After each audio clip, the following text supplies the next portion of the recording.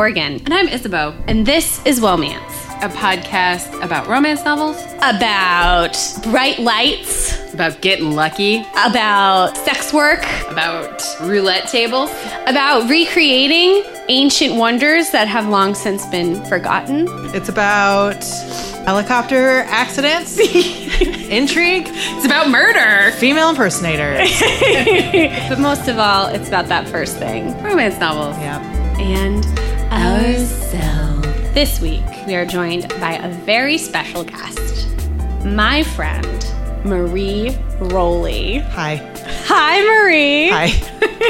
So you picked this book. Yes. Would you tell us a little bit about why you picked this book? Yes. I picked this book because I was born and raised in Las Vegas, Nevada, and I live in Chicago now, and I miss Las Vegas very much. I've been very homesick lately, and I was kind of looking for books that would kind of take me back to Las Vegas. There's not a lot of culture that is set in Las Vegas that actually really captures the city. A lot of it is very cheesy and hangover-ish, and is just really about the Strip. So I just kind of looked around for something that would kind of scratch that itch for me, and I looked up the author, and she actually lives in Las Vegas, and so I was like, well, let's give it a shot. What'd you think? She actually lives in Las Vegas. I can say that, so I'm sure we're going to get into it, what we actually think of the book. But I will say, for the purposes of making me feel less homesick, it served its purpose. Oh. It actually had a lot of details that were for someone who lives in Las Vegas. Like, almost every page had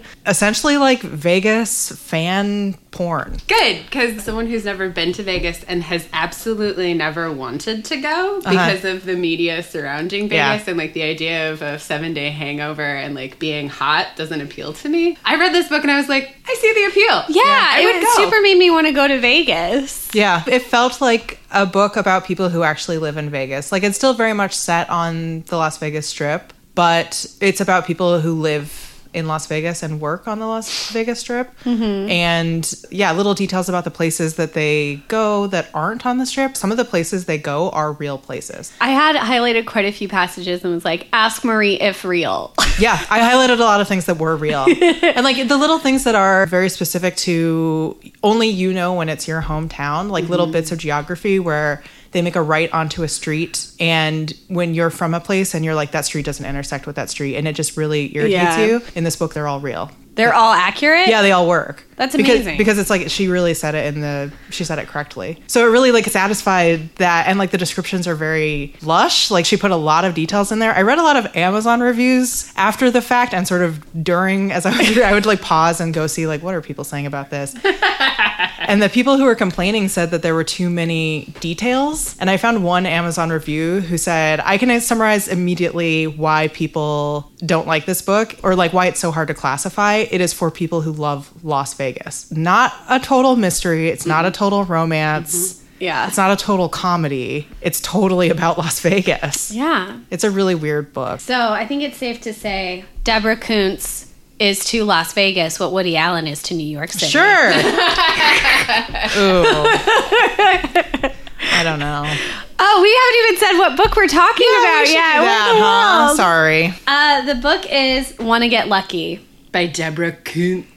And I think Isabeau should do the summary. Oh, I feel woefully underqualified to perform this summary. We meet Lucky O'Toole, our heroine, who's also the Babylon Casino Hotel main fixer. She has a Nextel cell phone attached to her hip, and it's always attached to her ear because she's always so busy. And on the night that we meet Lucky O'Toole, one of the cocktail waitresses of her hotel has plunged into the pirate show from a helicopter and died. At a different hotel. A different hotel's pirate show. Right. Rooftop pirate show. She's dead, and it seems like a suicide, but then bum, bum, bum. It's not. It's murder. And then we get embroiled in a blackmail plot. We have a revolving door of might be our heroes. We meet this wonderful guy named Theodore Kowalski, Ted Kowalski, who is a female impersonator, who also lives in a penthouse right above her. We meet Paxton Dane. I always wanted to call him Dane Paxton, but it's Paxton Dane. Could go either way. Yeah, it could. I wanted to picture him as like a more handsome Bill Paxton, but like I don't know where I ended up on that one. And at first, he seems like the archetypal romantic hero, but it turns out that maybe he's not. And we meet a bunch of other people, including an Officer Romeo. Yeah. There's like a lot happening. There are a lot of dudes in this book. Yeah, the mystery is solved, but by the end of the book, we discover it involves intrigue with the Gaming Commission, Oh, yeah. hostile casino takeovers, Yep. a swingers convention, an adult film awards show, Yep. And the Silicon Valley thing. and the Silicon Valley thing. That was barely involved. That was barely involved. Also, she was like, we schedule these conferences for the same weekend because the geeks like to gawk or something. And I was That's real. like, that's real? Yes. That's a real conscientious scheduling decision the city of Las Vegas made? Yes. The Comdex convention for many years was scheduled at the same time as the adult video. EVN. Yeah. Awards. They've since changed them, apparently, I learned, and also Comdex no longer exists.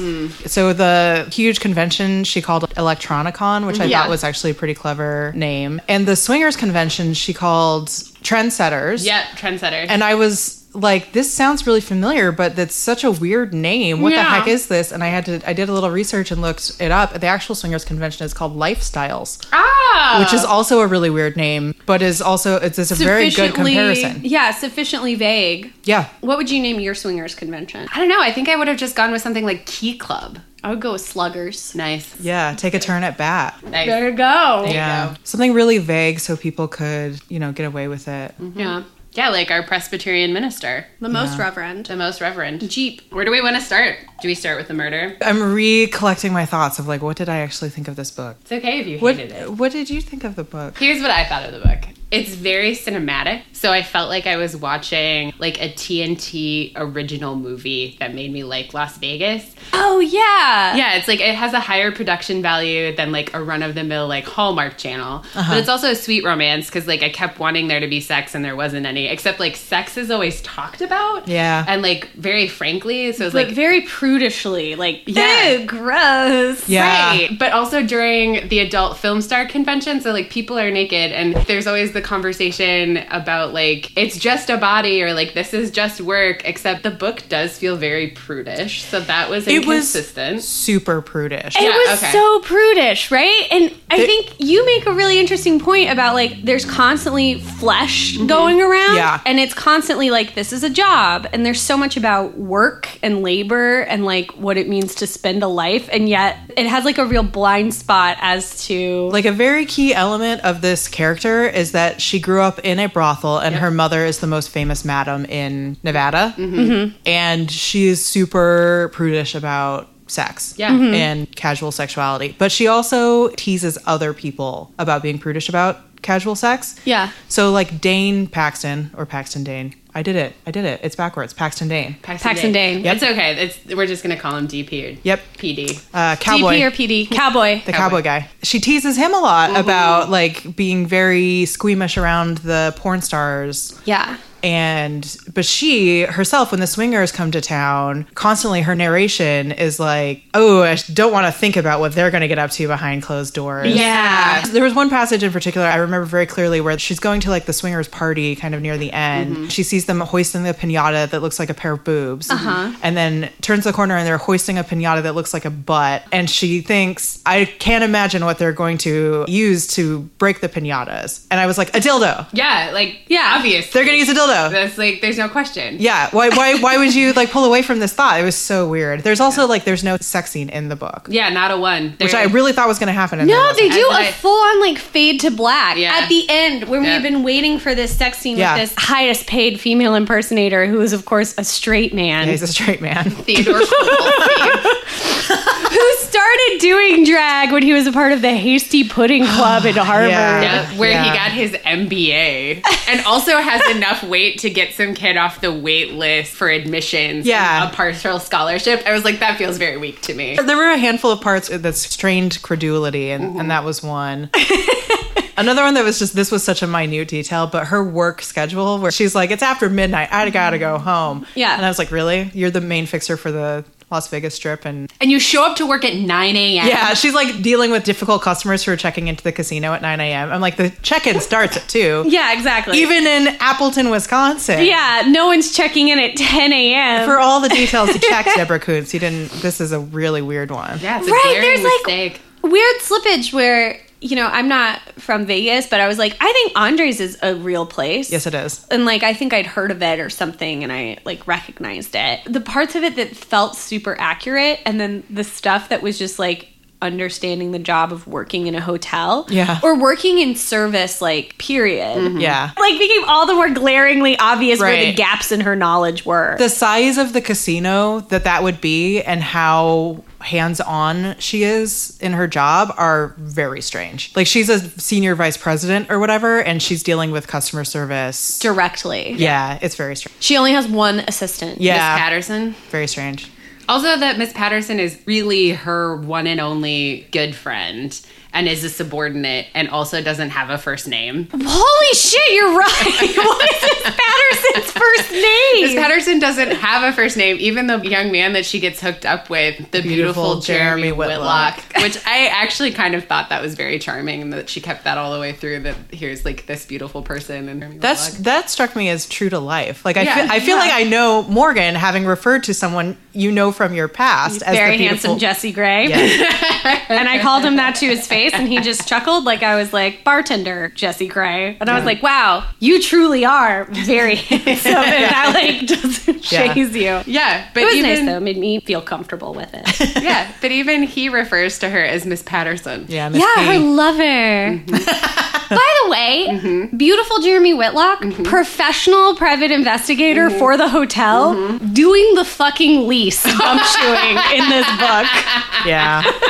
Yeah, he doesn't seem particularly good at his job. And here's my other question. So we've got Dane as like our like fresh off the turnip truck hunk. Uh-huh. But then also Officer Romeo is supposed to be like an idiot baby. Yeah, an idiot baby is correct. But, like, she keeps referring to him as kid. And, like, this might be the first time in a long time that I've seen a woman refer to a man who, like, ostensibly has the trappings of power so diminutively. And so, like, constantly being like, oh, you had a good one, kid, or you're almost there, or you got a lot of spunk in you. And I'm like, I love it. Yeah. This book, I should have said this in the intro, is a lot about bon mots that aren't actually bon mots. Oh, yeah. Because our heroine is constantly dropping one-liners. Yeah. There are just pages of dialogue back and forth that are Terrible. that could have been excised Yeah. without missing much. Nope. I love it when she also refers attention to it, where she's like, I felt like I was in a Bogart movie. And I'm like, well, stop talking like it. Yeah. But also, like, not nearly witty enough. There are so many details. Okay, my general impression of this book was, this is terrible. This is really terrible. This is a bad book. At the end of it, I was like, I could write a book. I should have written a book. You still can. I can be rich now. I can have a book. She's written 5 of these. She's written way more than that. It's like she's on like 14 now. Every time, a lot of times, when I finish romance novels, I'm like, if I could have just been given a red pen and 4 hours, this could have been a good book. Yeah. You know, it's just like that just- lack of editorial Right. oversight in the genre. There's, can like, sometimes be like a lot. A lot that in here that is pretty good and a lot that's really bad. Like, the criticism I was seeing of there are too many details was true. She has this parrot that just swears at her God. Yeah. for no reason. Also, Yeah. where did she get the Yeah. bird? I'm really worried about the bird because she's Is it gone all alive? the time. Yeah. And then like she has Who's this thing at feeding the it? yeah, and then she's this thing at the end. She's like, I deigned to change his papers even though he was yelling at me, and I'm like, that's your fucking job, man. You own a creature. Right. 3 times in the book, she comes home, walks in the door, and her bird calls her an asshole. And it's like, the bird's got it. And then The bird sees you for who you are, Lucky. so many strange details like that throughout the book. Yeah. It was just so strange. Yeah, stuff that doesn't come to anything. Yeah, just goes nowhere. Like the fact of her friend from childhood who's now high-powered porn executive, and her husband That had nothing to do with anything. never goes anywhere. There's a weird scene where Dane like secretly, surreptitiously films that woman in the pool, and gives it away for free. And it's like, well, where to? And also, why isn't Lucky like? Also, wasn't Dana sensibly spying on Lucky and not on the film actress Miranda? But then, like, he is spying on Miranda, and he keeps saying it's like, I don't want another chunk taken out of me. And I'm like, this is a weird revenge, you ass. This book's relationship with labor is complicated at best. There's definitely like good work and bad work. And like good work is still the kind that overtakes your life. Yes, like Lucky giving everything to the casino and working 12-hour days, and Miss Patterson staying well past when Lucky's asked her to go home is seen as very admirable. Mm-hmm. Yes, I agree. But her friend controlling consumption of her body in pornography is somehow like,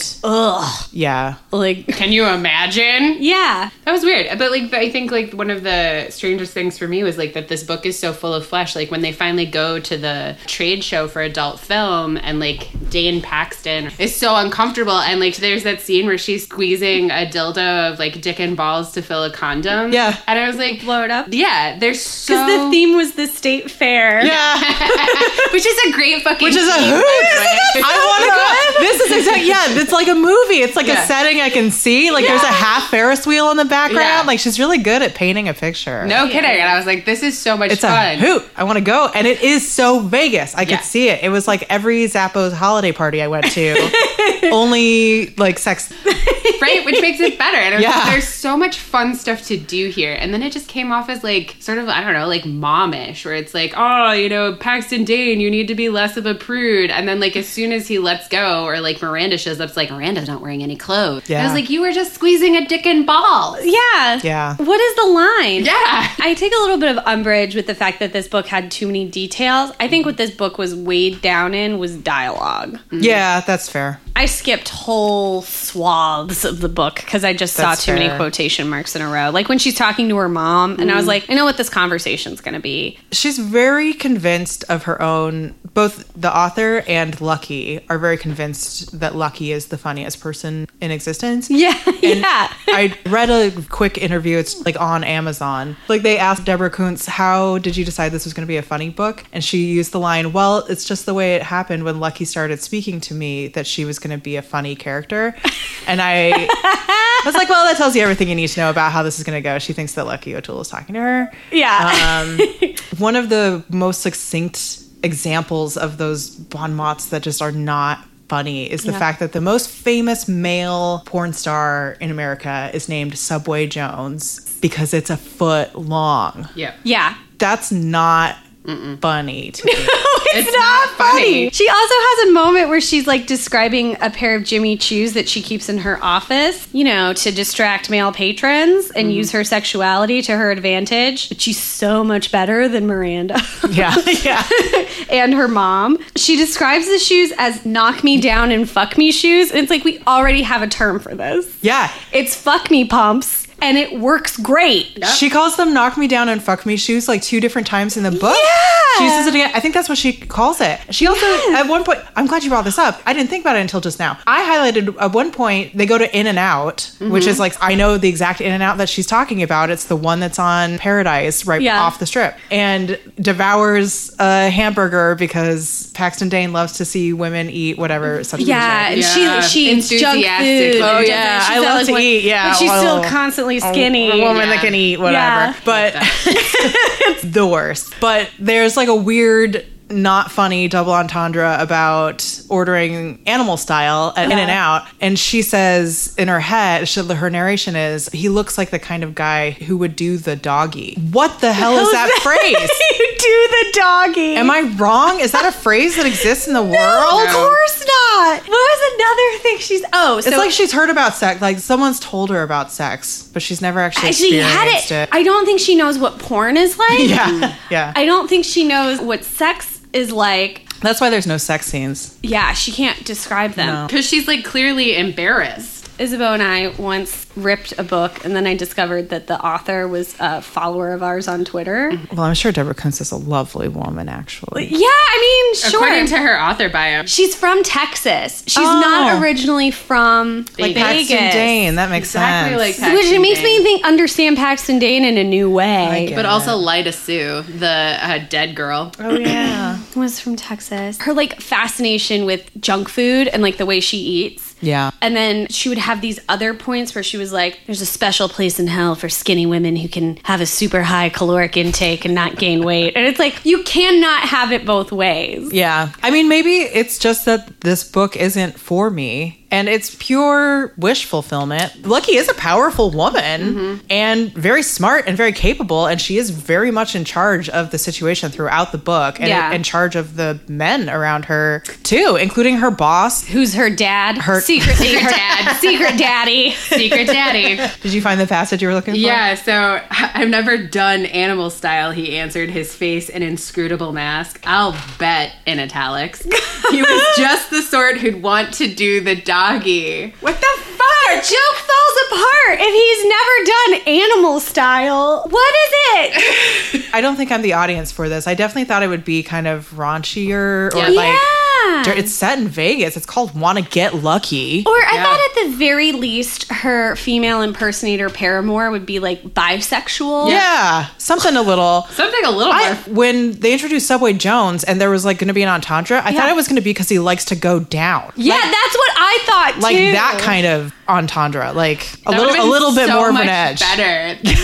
But long. It's just like even the dirty parts are slightly wholesome. Yeah. Exactly. She seems really uncomfortable with sex and sexuality. But, like, But also whenever drenches the book in it. Yeah. it's so always weird. like around. Yeah. And never doing anything. Yeah. It's like very stagnant. But I think I think a way this book could have been like 10% better is if Lucky O'Toole was kinder to the people around her. Yeah. The good Reverend, whatever, most Jeep. reverend. The most Reverend Jeep. Like, he seems like a nice person. He happens to be a swinger, and he helps her throughout the book. And he has a good marriage with his wife. They found a way to make it work, but the book refuses to acknowledge any of those facts. Yeah. And it's just like, gross, he's in a tank top. Also, I mean, there was like some shaming not only about his sexuality, but also about like his personhood in general and like the inherent hypocrisy, but also the fact that this older, overweight gentleman is having the kind of sex that he's having. Yeah.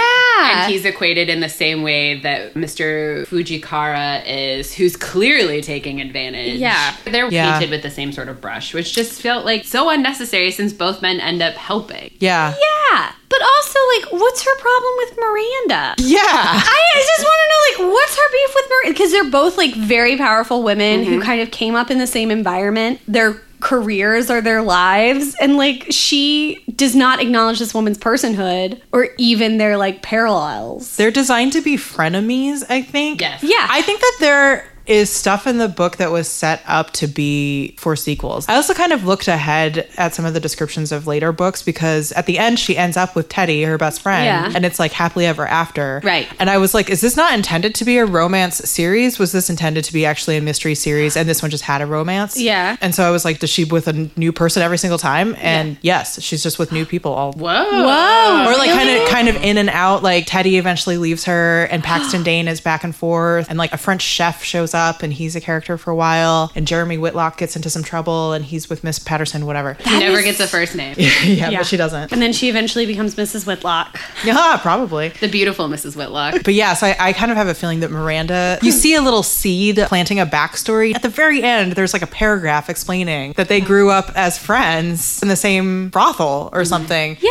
And her mom died, and Lucky's mom became the madam or Yeah. something. So Miranda hates her now. Fair. Yeah. Fair. Yeah, very strange. She has a lot of kindness. The things she does are very kind, and her thoughts are not They're charitable. so cruel. It's so Like she does confusing. a lot of really like she finds this girl who took a class of hers. When did she have time to teach a class at UNLV? Right. But she sees this random girl working valet at a different Yeah. casino and remembers her and offers her a job on the spot. But changes her name from Brandy Wine back to Brandy, Brandy Alexander.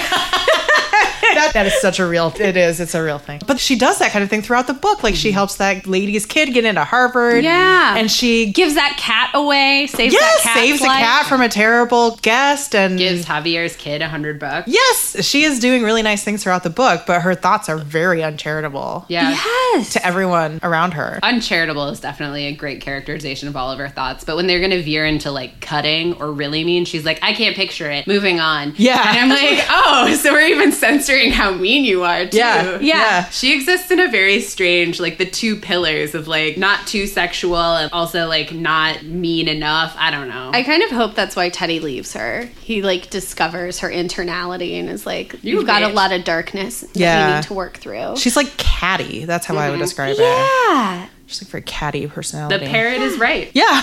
Normally, whenever romance novels have a series, it's like each potential couple that's introduced in the first book gets its own book. It's not the main character throughout finding different relationships because that negates the idea of a happily ever after. But the True Blood series. That's what this reminded me of. Yes, me too. But I was like, I think that's so much. I was like, I like that series so much better. Yeah. I definitely read more of it and would read more. I was like, one's enough. Of Want to Get Lucky. Lucky O'Toole, such a good character name. And then the only time a joke came up about it, I had to read it 6 times before I understood what was happening. It was a very stupid joke. It was so stupid. I know exactly what you're talking about. Yeah, Miranda sees her and sees that she's won the glow-in-the-dark condoms and is like, how lucky? And she goes, no, how Miranda? Yep. And I just kept reading it and going, no, how Miranda? I did the same. I said, no, how Miranda? And I was like, does she mean no, like K-N-O-W? No, how Miranda? No, how Miranda? No, how Miranda? Yeah, I did the same thing. What's so funny about that is like I was reading this book and listening to it, and the way that the person delivers that line is so bad. It's so truly terrible. Where she's like, "No, Miranda." And I was like, "What?" And I had to Lord. go find it in the text. Still Also, don't don't get listen to this book. Lucky O'Toole. The person who does it does not do it justice. Lucky O'Toole, what a great name. Turns out she's Jewish. Oh yeah, oh god, yeah. Spoiler. Lucky's not her nickname either, is it? That's just No, her that's given Her name. mom named her that. Her mom, her poor 15-year-old mom, was like, "This is a 15-year-old good mom. idea, Lucky Yeah. O'Toole." Also, my dad, who is clearly much older and like is only finding out that my mom is now 15 as I'm crowning, is gonna let my mom name me Lucky. Jeez Louise. Yeah, it's pretty wild. But I mean, I do genuinely believe a young woman, parents named her Brandy Alexander. Oh yeah. But to me, Lucky O'Toole, bridge too far.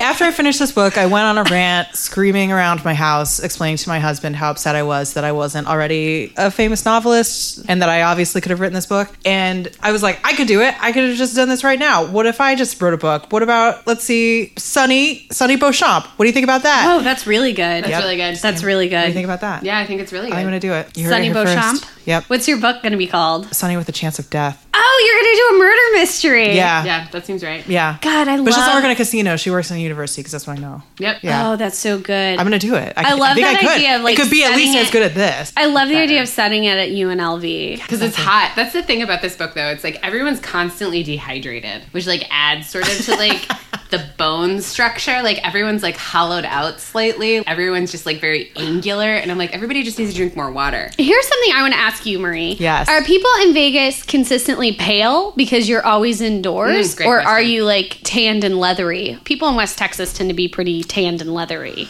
It's probably like 2/3, 1/3 more tanned, Oh, really? 1/3 pale. Indoor tanned or outdoor tanned? Probably more indoor. That's so interesting. Yeah, you can't go outdoors. You'll just Die. Die. But then, like, going into a casino, which is a thing I do quite often because my partner is a gentleman gambler. Yes. Who provides for me. But it's like going into, like, time doesn't exist. Yeah. And I thought that was one of my favorite things about the book is that I was like, this is exactly the timeline I imagine Las Vegas exists on. Yeah. Which is to say, no timeline at all. Yeah. Okay, let me ask this. What are the things you liked about the book? You said you liked the makeover scene. I liked that a lot too. That actually really stuck out to me. Yeah. I liked the relationship between Lucky and Miss Patterson, even though Yes. she hasn't given her a first name apparently. Yeah.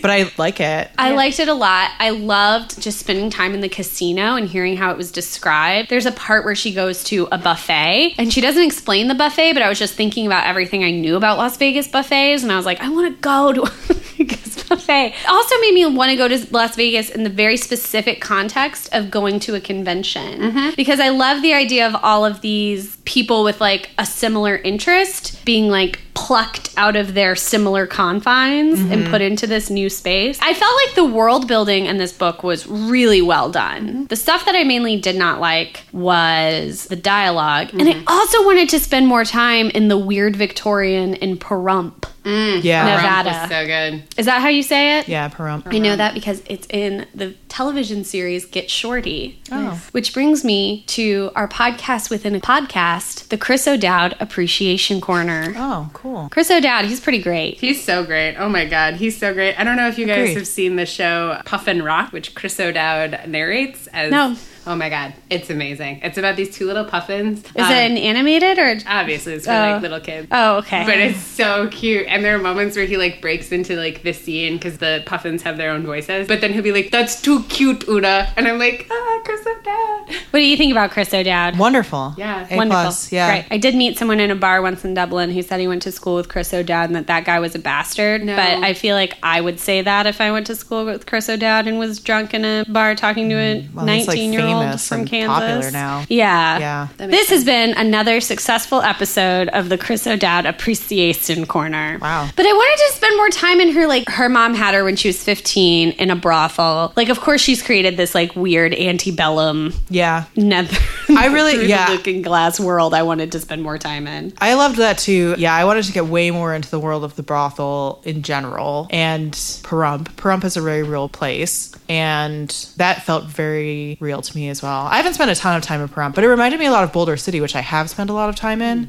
And my best friend is from Boulder City, and Boulder City is like a small town that's just 15 minutes from Las Vegas, but it's like a small town. It reminded me of that, where you can be so close to Las Vegas, but also be just in a small town. One of the things about Pahrump that I found very fascinating and like this moment of like Paxton Dane politics coming through was like the whole discussion of taxing the brothels and why the brothels wanted to be taxed to become like a more legitimate business, and rather than have these politicians be fence sitters, like have skin in the economic game in a different way. And he's like, wait, you want to be taxed? And I was like, God, she just fucking explained it so cogently, you asshole. Like, Yeah. Clearly, what the fuck is wrong with you? And like, that was my favorite part of the book. All these hapless gentlemen having women explain things to them. Yeah, I do like that. That was my favorite thing. I like that Lucky is 6 feet tall Yeah. and just punches people and stuff. Yeah, elbows them. That whole scene with Willie the Weasel. Yeah, Really enjoyed that.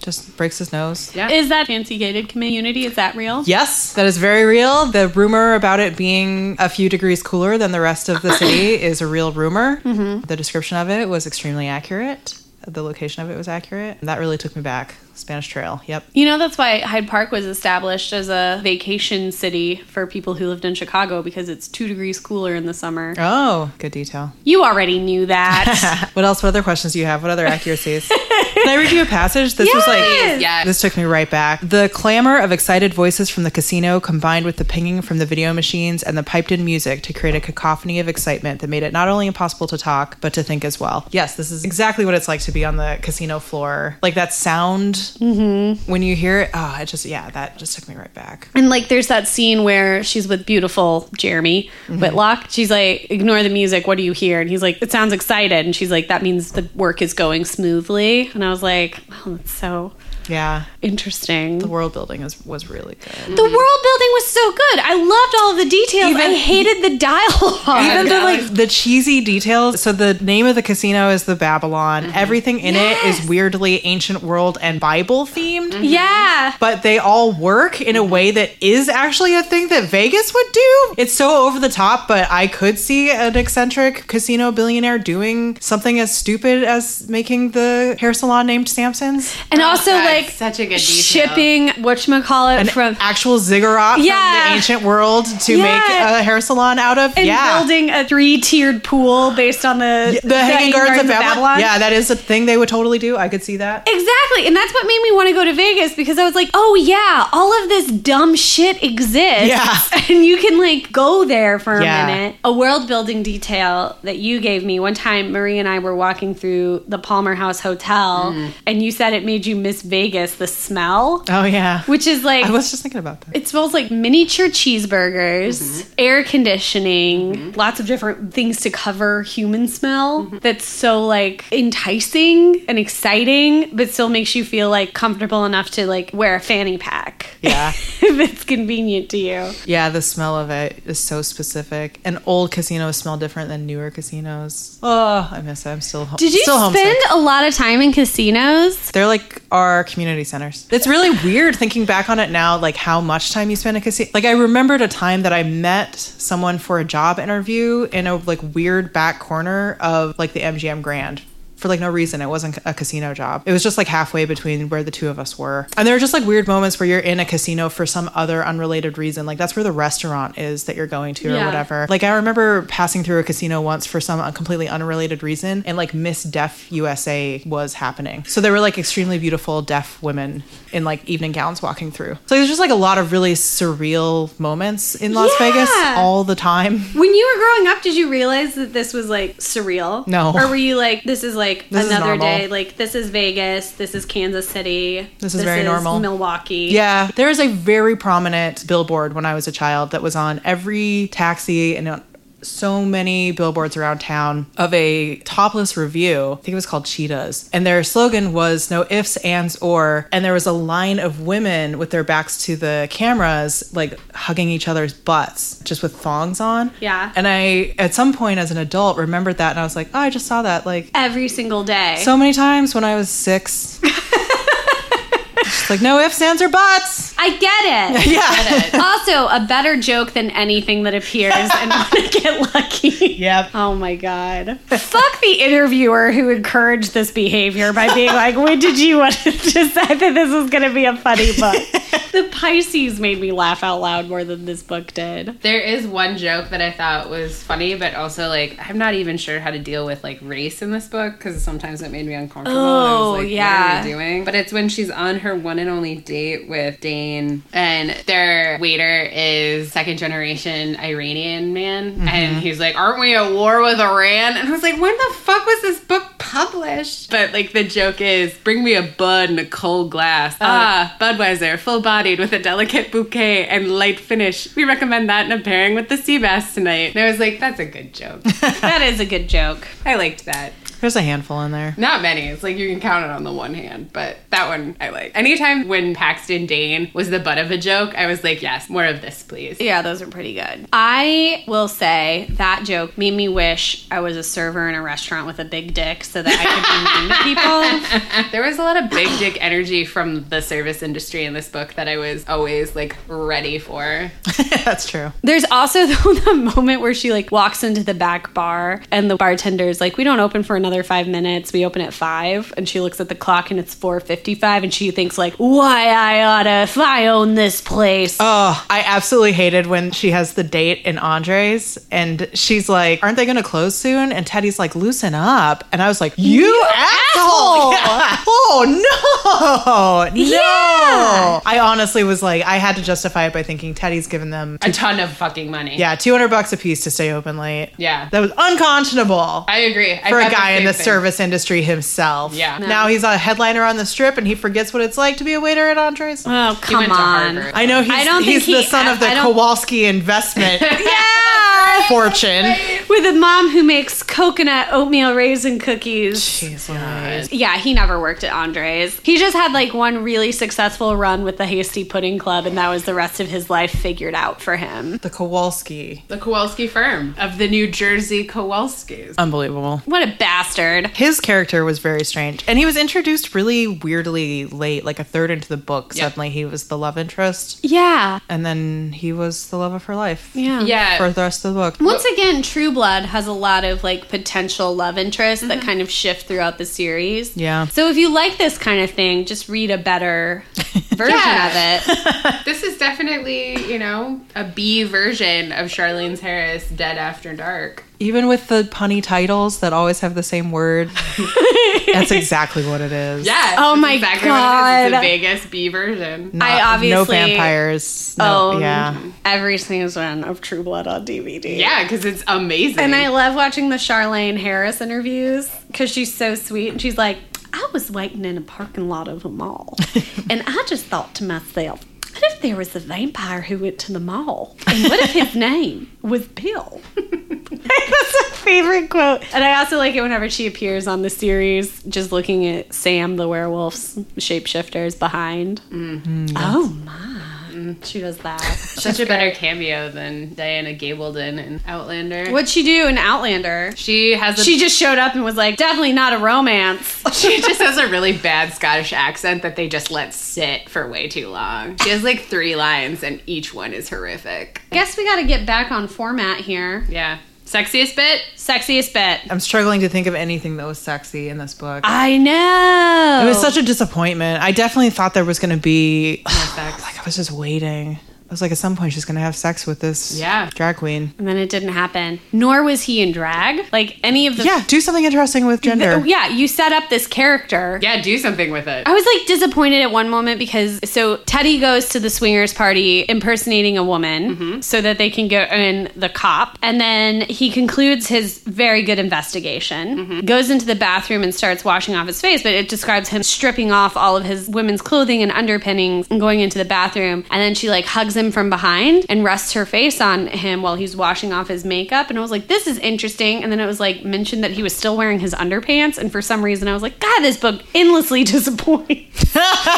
It's true. like the idea that he was wearing men's underwear underneath all of that. Yeah. And was like still wearing it. It was so upsetting to me. Yeah, there's a moment where he like comes out and he's like in his full dress for the scene. And Dane is there and he's like, that's my date. And then Teddy goes into his like real voice and he's like, don't get too excited. And then Paxton Dane is like, I couldn't tell that you weren't a woman. And I was like, okay, great. Now what are we gonna do? And then that was it. Kiss. I hate exactly. Make it interesting. And my other least favorite thing, I don't like the idea that like he becomes the world's premier female impersonator because he looks so much like a woman. Like it's a very late 60s, early 70s understanding of that kind of performance. Yeah. That I also found frustrating. Sexiest part for me was whenever he like got in a fight with her and then burst into her office and apologized. That was nice. Yeah. That got the closest to lighting my fire. I could see that. It is way more fun to talk about the sexual disappointments in this book.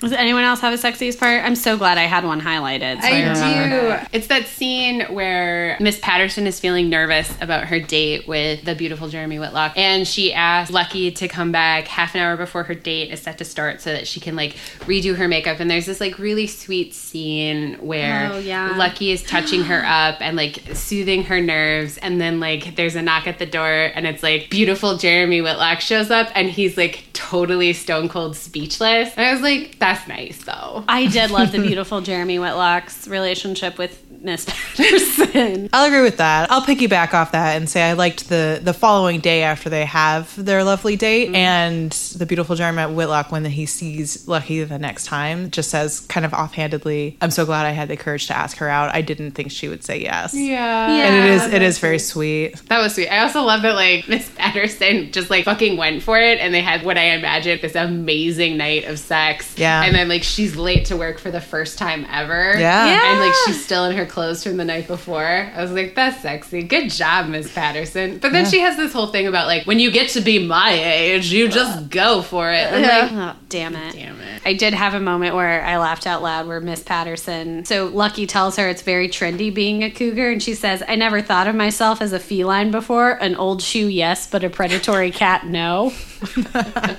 She had one of my only laugh out loud lines as well, which is when Lucky leaves her phone at Teddy's place and Teddy's picking it up all day. Oh, I hated that. Which is very annoying behavior. So much anxiety. But Miss Patterson says, I called your phone and Teddy answered. I'd like you to notice that I'm not asking you any follow-up questions about that. And just moves on. It's wonderful. Miss Patterson is the beating heart of this story. Yeah. Kind of like the human redemptive element. But like Vegas is a character in and of itself in this book that I super You're enjoyed. so right. You're so right. It's true. And I did wanted love to Vegas spend as a time in character. it. It made me really love Vegas. Yeah. It was really real.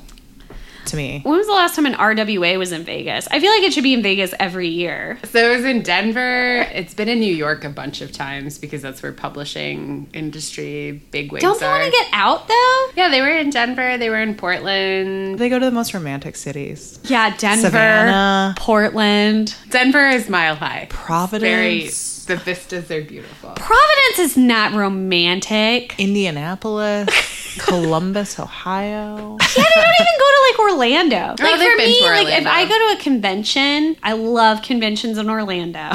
Paper towns. Convention cities are weird. Like cities that like built their economies on cons. But I've never been to Vegas, and I feel like Vegas would be the one for me. Like I would be like, this is the place where it all really happens. You would have so much fun. What was the weirdest part of this book? I think the weirdest part was everything with the porn stars because it went nowhere and it just made no sense. And it was so blatantly sexual, but also so prudish. That's it for me. Weirdest part for you, Isabel? The series of red herrings I found very strange, where it's like Paxton Dane is a red herring, and then, you know, various versions of red herring, and then the fact that the gaming commission would hire what is essentially a secret agent seemed strange to me. Is that real? Yeah. I feel like the Gaming Commission would. Okay. The fact that the Gaming Commission came in so late as a bureaucracy that had a stake, where it's like, Yeah. shouldn't they be more concerned that we have potential suicide and then indeed murder and then like blackmail? Like, isn't this something that like the Gaming Commission should like have more of a handle on? Was weird to me. I feel like the police should have had Yeah, more. yeah. Totally. Yeah. But like Romeo was such a beautiful, stupid. Such a simple. Yeah, Such I a loved him simpleton. as like an emblem of state power. I was like, oh, clearly the police in Nevada do not know what's Yeah, happening. his like suit was always wrinkled, and then he's Always. like, apparently there are two women here who perform blowjobs for money. I was like, my friend, you live in Vegas. Why is this so surprising to you? It is illegal in the city limits, isn't it? Yeah, I have to imagine it's like performance art. Like how they get around it. Yeah, there has to be, like, I an read explanation. that there was a van for the blowjob sisters or whatever they were The called. Fellatio sisters. The Yeah. Fellatio sisters. I thought it was one of those classes that was like popular where they're like, get your dildo, we're going to teach you how to do a blowjob. Yeah. Yeah, just like the insertion of bureaucracy at strange times where it's like, I liked it. It also felt very like, who is this for though? We are literally in a murder mystery sweet romance, and now you're inserting a very strange discussion about fence-sitting politicians. I thought of another weird one. It just came back to me. Yeah. There is a scene in the middle where a guy lets a snake loose in the casino. Yeah, and she fucking kills it. And look, he has to kill it. Shoots it in the head. I did not like that part. And that's for no reason. It's not connected to anything else that happens Oh my in the God, entire it book. never You're right, comes you're back right, up. you're super right. Thank you for bringing that up. And, That like- scene is so fucked up. She's in the elevator going up, and she's explaining like some people set cockroaches loose in this hotel It's in the order same to get guy. in order Yeah, to it's the same guy. get deals. But cockroaches live near water, and we're in a desert, so that's obviously not real. But guess what? Now this guy brought a giant fucking snake. An Yeah. anaconda. What was his plan? And also, she just straight up brains the anaconda, and she also Pulls the does- security guard's gun. pulls the security guard's gun, puts the safety on, pulls the snake's head away, takes the safety off. The whole process of shooting the snake in the head seemed wild. The process seemed fucked to me. Like, if you're gonna shoot a snake, I don't think you need to shoot it in the head to get it to, like, let a person go. And also, why wouldn't you just call animal control? Thank you. The guy said, help please, which means he's still breathing. Yeah. Yeah. You got some time. You got time. Yeah, the death of that snake, but also all of it, again, red herring, where it's like that's a scene where like our cowboy Paxton Dane has been set up as a 6'5" hunk, and like he's just been put in his place by Lucky's capacity. And I was like, she just murdered a snake, and he's like, all those guys had guns. Yeah. And I was like, cool. Just a weird thing that happened in the middle of the book. That is super true. Good It point. is just a weird thing that happened in the middle of the book. But hey, that's Vegas, baby. Murdering snakes. 24/7. All in a day's anything work. could happen. All in a day's work. I didn't mean to interrupt. Morgan, what's your weirdest thing? Well, I have a couple things I'm reflecting on because there is like this weird relationship with Mexican laborers. Yep. Because there's the chauffeur and the gardener. That kind of gestures towards this larger problem in the book where it's very unconsciously having this intense discussion about labor and leisure, which I think Vegas is a fascinating place to talk about labor and leisure, but also never really conscientiously aware of like double standards or hypocrisy, all while Lucky claims to be like, I'm not a hypocrite, I'll hire a stripper. But then she is a hypocrite. And also the general like misunderstanding of like what is sexy. Like she talks about her mom being very sexy and you find out she's wearing like an Ally McBeal mini skirt suit with her lace bra showing and bright purple heels. And she's like, I'm going to Congress. I know. And she's like, I hated it when men ate up the attention of my mother. It was so hard to compete with her. And I was like, Is it? I'm like, also you're 6 foot. You were enough. But I think just like a real misunderstanding of how sexuality works and is. But yeah, the Mexican laborers was a really hard point for me.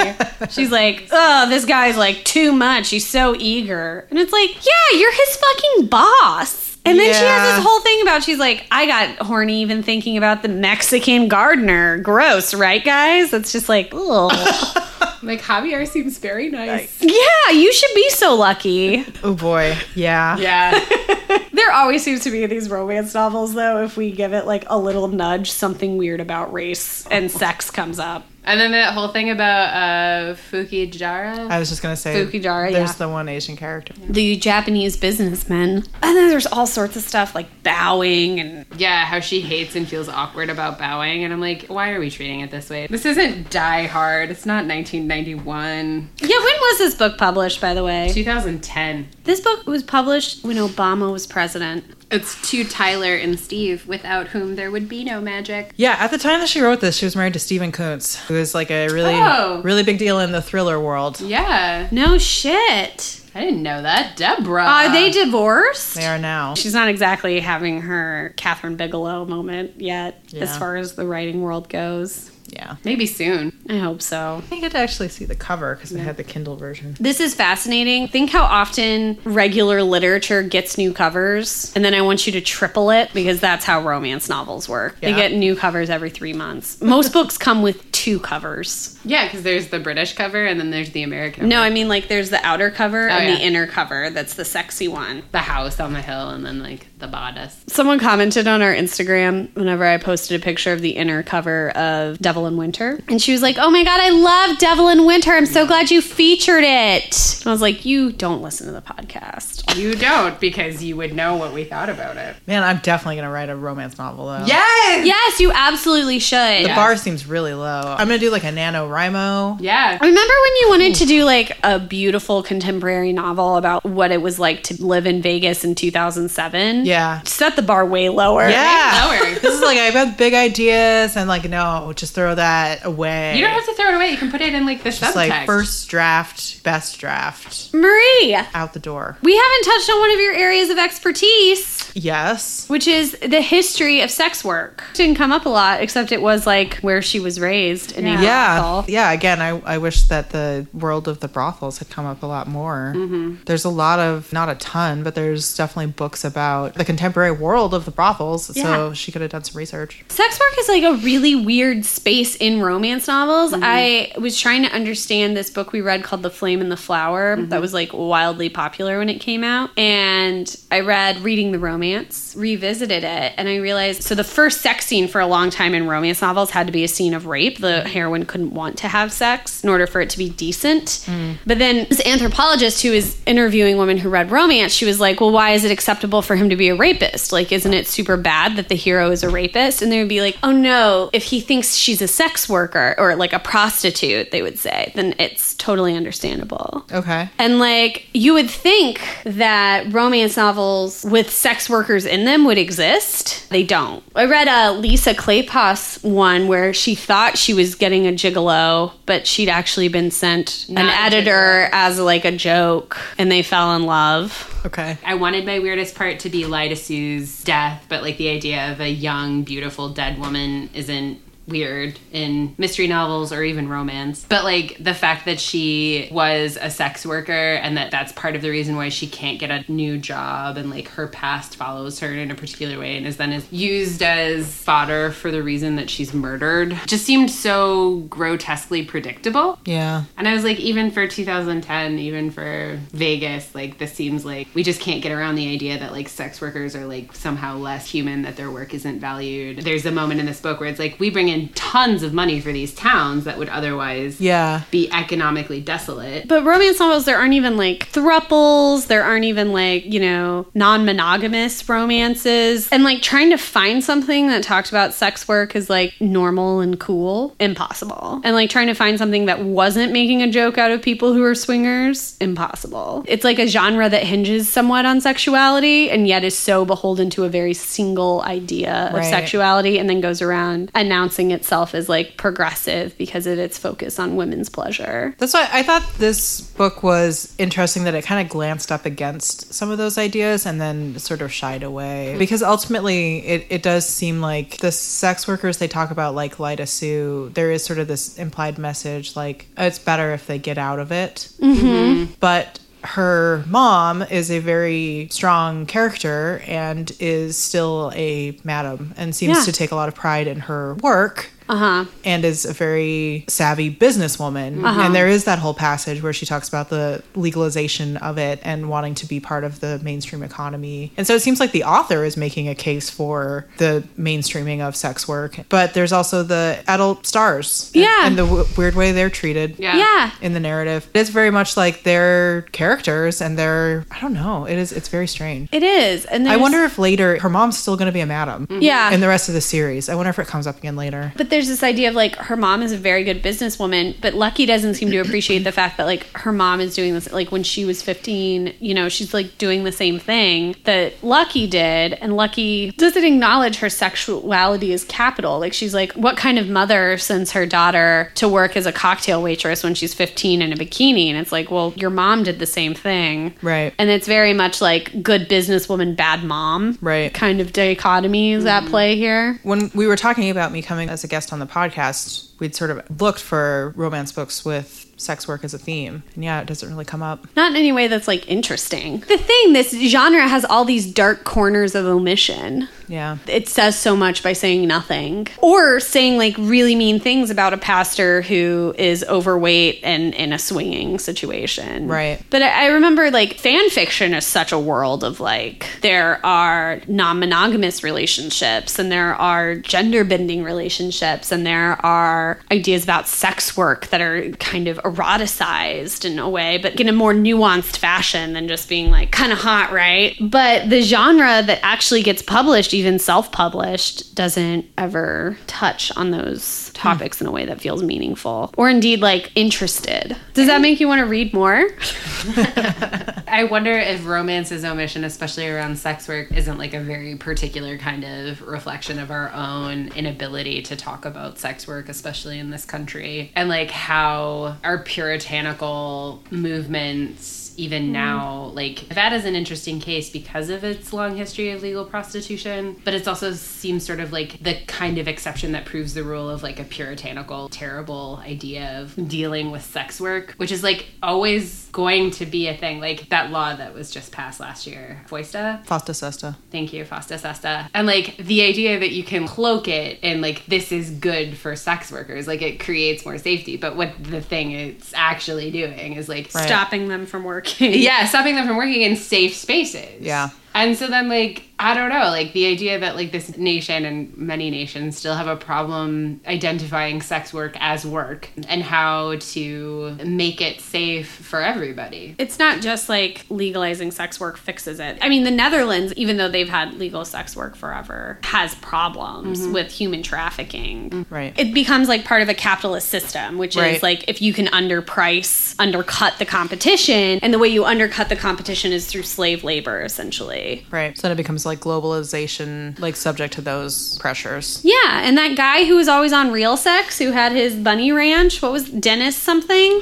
Dennis Hoff. Dennis Hoff. Okay. He makes the most money out of anybody. It's not like these women are truly empowered. I think that is more relative to the fact that we stigmatize rather than like any kind of legalization Yeah. and regulation. Are there other types of work that don't get represented in romance? Oh, yeah. Are there just like non-sexy work? Yeah, like domestic work. Okay. Like non-sexy work. It's hard for me to think of. In the historicals, you can have a governess, but you never have like a lady's maid as a main character.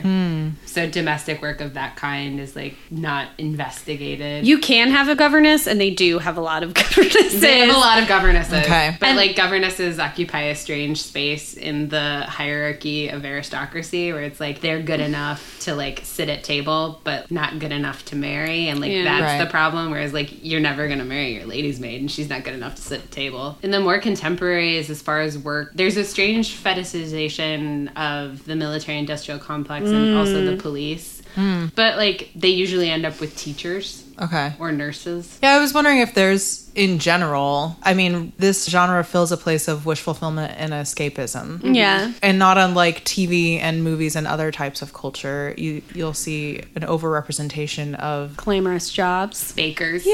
bakers, lawyers, PR reps. Yeah. I don't know, things like that. I was wondering if there was something particularly. In the historicals, I would say it's an overrepresentation of governesses and in contemporary. As far as the heroines, But a lot of anachronistic work as well. Like, she's a writer, but she can still publish under her female name, but it's actually only 1776, you know, type stuff. Uh-huh. Like, work is such a weird thing. It's so central in this book. but most of romances, that's how she spends some of her time. Or like she has like not a furlough, but like a sabbatical coming, or like she has a ton There's of time something off that's going to, like, Right. extract her from the work. from the workforce. Yeah. Montana Sky, that has 3 women, in who fact, have- pulled out by these very specific Circumstances circumstances. of their father's will. Yeah, there's like a lot of that stuff, though. I'm like, isn't that weird? But like a lot of that happens. Yeah, like to be absented from work is part of the fantasy. Where Right. it's like you're so entirely. So then it's moot. Whatever your job is, you can put yourself in the place of Yeah. the person. But the Pink Carnation, the framing story that happens around it is actually about academic work. And it's entirely reliant on the fact that you have to go and like interview people and look at their artifacts. There's, in general, I think people super into the academy in Yeah. romance novels. And you can tell that that means they were never actually in it. They were just always thinking about They're it. like, I want to get my PhD because I love books. Yeah, exactly. And like so many people in the romance communities have an MLS, and getting an MLS is so different from getting any other kind of advanced humanities degree. Yeah. They show a lot of confusion and a lot of like token, like, hard works hard, right, guys? That's not at all about like your advisor touching your knee or just being like rejected Yeah, or your based committee on your fucking ideas. you over, yeah. Yeah, or just like having to fight up against the same boring old ideas. And frankly, I feel like most of the characters I see in the academy have very boring ideas. Yeah. Utter alienation coupled with poverty. Poverty, Yeah, that one. the reliance on a debt. Yeah. That's the part of it no one ever talks about. Yeah, exactly. I guess in the Pink Carnation, she does live in like a really shitty apartment. And she does talk about the fact that she came to her PhD project because she ran out of options in the recession. Okay. Yeah. That's real. Yeah, that's pretty real. And she has a friend who's like super sexy and in PR, but like it is understood that like she's like also super in debt and like your options are like in debt for this and debt for that. Okay. I want to talk about the Pink Carnation soon. Okay. It was one of the only books I read on my own. We got to talk about it in terms of the Scarlet Pimpernel, which was written by a baroness. Chase Oh yeah, Deb. I've still got that from you. I love that book. All right, parting thoughts for Wanna Get Lucky. Womance or a no-mance? I'm gonna say it's a no-mance for me. So-mance? Yep, so-mance. I just think like it needs to have like a third of the shit cut out of it. And then it also, like, if you're into this kind of thing, like a little bit of mystery, a lot of place, read the Charlene Harris's True Blood series, as Yep. it's now known because of the very successful television show, which also has actual sex scenes in it. Yep. As far as a sweet romance, this was pretty good. Like, the kissing stuff was nice. I just don't think there should be a sweet romance that has this much porn. Yeah, I don't know who it's for. Super. Exactly. Like, who is this for? I saw it, like, I flipped to the 1-star Amazon reviews, and half of them were like, it's too filthy. Too many F words. Not my experience of this book. Yeah, they were like, it's too smutty, too many F words. I don't even remember an F word. It felt very PG-13. Knock me down and fuck me shoes. There you go. And she Yeah. said that She twice. said that twice. Yeah. That's enough. We have a word for that. It's like- fuck me pumps, and Yeah. it's shorter and better. I don't know who the audience is for. It's like, it wouldn't be quite satisfying for mystery people. It's not super funny. It's not super romancy. It really scratched an itch for me as a homesick Las Vegan. I kind of did think about reading the sequels I hear that. because it does really paints the picture. I want to know if it gets better. Yeah. The writing and like tightening it up and like the self-editing. All right. Thanks so much for coming on the show, Marie. My pleasure. Thank you so much. With that, loosen your stays. Never your principals. Mwah. Mwah. Whoa, indeed. Thank you so much for listening to this week's episode of Womance. All editing and music is done by Nick Gravelin. Our logo is by Mary Reichman, and our web mistress is Jane Bonzak. They're the best. Feeling woeful about having to wait a whole week for more Womance? Well, cheer up, Buttercup. You can creep or connect with us on Instagram, Twitter, or our website. Our webpage is womancepod.com. If you prefer to be more verbose and or direct, why not send us an email? We're womancemail@gmail.com, and we can't wait to hear from you. In the meantime, please don't forget to subscribe, rate, and review us on your favorite podcast listening app. Until next week.